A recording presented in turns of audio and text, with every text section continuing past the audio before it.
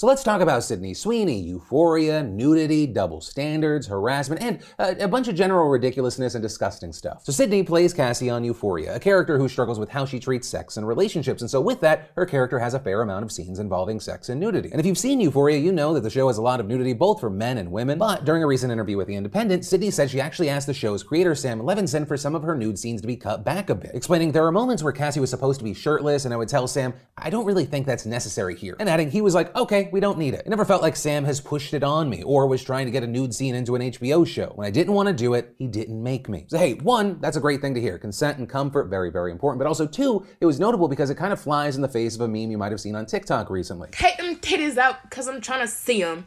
AM to the PM, double did them, and I need them. But while this seemingly not accurate towards Euphoria, this kind of mindset that a director or a group in Hollywood would do this, it's not like it comes out of nowhere. In fact, Sydney opened up in this interview and seemed to be saying, you know, what Sam Levinson did by taking her feelings, her comfort level into account, that's not the norm. Saying sometimes the respect's just not there, and adding, I've had experiences where I want to go home and scrub myself completely raw because I feel disgusting. And also claiming that she feels like she's gotten less critical credit for her work on Euphoria because of her nude scenes. Saying that when she actually got all this buzz was when she did White Lotus, a show where her character had no nude scenes. And adding, this is something that has bothered me for a while. I'm very proud of my work in Euphoria. I thought it was a great performance, but no one talks about it because I got naked. But then adding, I do the White Lotus and all of a sudden critics are paying attention, people are loving me, they're going, oh my God, what's she doing next? I was like, did you not see that in Euphoria? Did you not see that in The Handmaid's Tale? And with that saying, she believes that there's a stigma against actresses who get naked on screen, noting that when a guy has a sex scene or shows his body, he still wins awards and gets praise. But the moment a girl does it, it's completely different. With Sweeney also saying that by doing nude scenes, it's also translated into some like disgusting real world consequences. Saying that after images of her nude scenes on Euphoria were posted online, Sydney only learned about it after those images were sent to her little brother. Saying that was the most hurtful thing that anybody could do. What I do is completely separate from my family. My character is completely separate to me. It's just so disrespectful and distressing. And here's the thing, Sydney is far from the first actress to express these kinds of concerns, right? That this double standard has long existed. Emilia Clarke has been very open about how she feels about all the nudity her character had to do on Game of Thrones. Saying in an interview there was a ton of nudity early in the show because she was new to the industry and did not know what to expect, with her then adding that she really had to fight to keep her clothes on, saying I'm a lot more savvy now with what I'm comfortable with and what I'm okay with doing. I've had fights on set where I'm like, no, the sheet stays up. And they're like, you don't want to disappoint your Game of Thrones fans. And I'm like, you. Jennifer Lawrence has also spoken up about how expected nudity is of actresses in Hollywood, with Lawrence having described a really weird and disrespectful audition she did, saying a female producer had me do a lineup with about 5 women who were much, much thinner than me. We stood side by side with only tape covering our privates, and adding, after that degrading and humiliating lineup, the female producer told me I should use the naked photos of myself as inspiration for my diet. Also talking about another producer where she said he didn't know why everyone thought I was so fat. He thought I was, quote, perfectly fuckable. How charming, what a poet. You know, I think you take all of that, and once again, this is just a small piece of a much bigger issue. Take some of that, especially this story with Sweeney, and I think it makes sense why this became such a big thing on social media and in headlines. Because the headline goes beyond, hey, Sam Levinson, apparently not a scumbag, that's awesome, let's clap. It's that positive change for the industry and the people inside of it can actually happen when we show a light not on just the bad stuff, but the people trying to take steps to actually care about others. But ultimately, that's the story as it is now, a little bit of my opinion. And of course, with this, I want to pass my question off to you. You know, when you hear all these actresses talking, Sweeney, of course, the most recent, does it make you view nudity that you've maybe seen in entertainment differently? Yes, no, why not? Because I will say, you know, the further I looked into this and the more quotes that I found, I was like, oh, it felt like there was such a constant of actresses will go nude early on in their career, and then once they actually have some power, they go like, I don't like this. Which you could say, hey, that's part of playing the game in the industry, but also it feels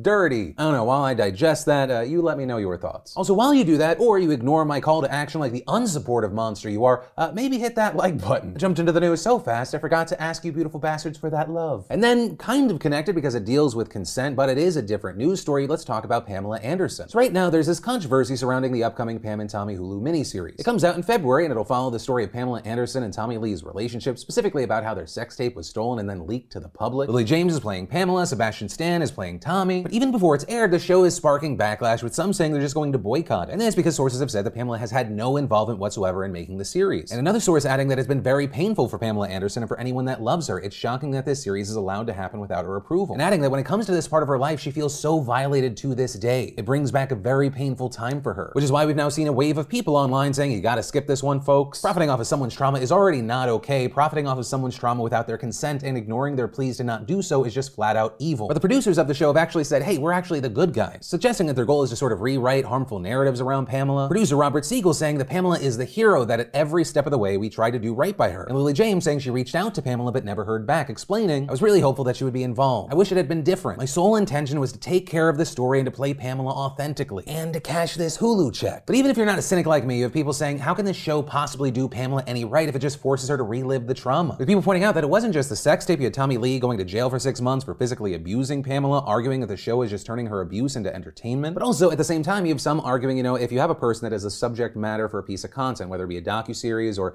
something like this, right, a mini-series, that the subject doesn't need to sign off on something if you are trying to do something honest. With people using Britney Spears as an example, saying, she expressed that she wasn't a fan of the docuseries that were made about her, but those by and large supported her, put a new light on what the world had put her through, and in some ways may have actually helped her get out of the conservatorship because it just helped people rally around her. But even those people adding, of course, Britney Spears has the right to not like those documentaries, not trust them, but they still do mainly work out in her benefit. So with this story, what are your thoughts here? You see this miniseries as Hollywood trying to exploit someone's pain and trauma for their benefit? Yes, no, why not? I'd love to hear from you. But from that, I want to take a second to thank the sponsor of today's show, Squarespace. I've been partnering with Squarespace for years now, and I have to say, if you're getting your business off the ground or creating a place to share your homemade goods, new favorite hobby, current obsession, or even a personal blog to get all those thoughts out of your head, no matter what you are doing, Squarespace is there to help. And it's just so easy. There's nothing to install, patch, or upgrade ever. And creating a beautiful website with Squarespace's all-in-one platform has never been so simple. It's extremely intuitive and easy to use. And with their mobile-optimized websites, your content automatically adjusts so your content looks great on any device. Plus, with Squarespace, you get access to all their marketing tools and analytics and their award-winning customer care team via email or live chat 24/7. So if you want to check it out, try it out, see why so many others before you have loved it, start your free trial today over at squarespace.com/Phil. And when you realize you love it, make sure you enter in offer code Phil to get 10% off your first purchase. And then let's talk about Virginia's new Republican governor, Glenn Youngkin, and his snitch line, which has now received a lot of backlash. And Glenn has been a very busy boy.